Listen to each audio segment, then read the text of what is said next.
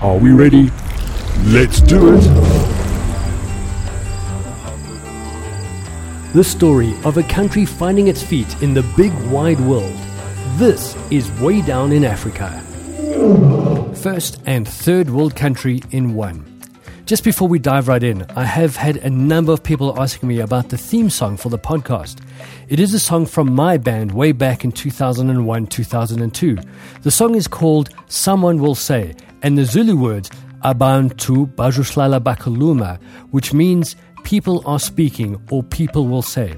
And yes, that is a line you can hear roaring. South Africa is an interesting place.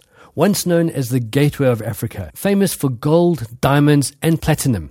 A country of wealth and opportunity. Well, for some, many were left out of the finery and privilege. In fact, the majority were excluded and needed passes to be in places that were not allocated to them. You know, that black-white difference. Madness, I know.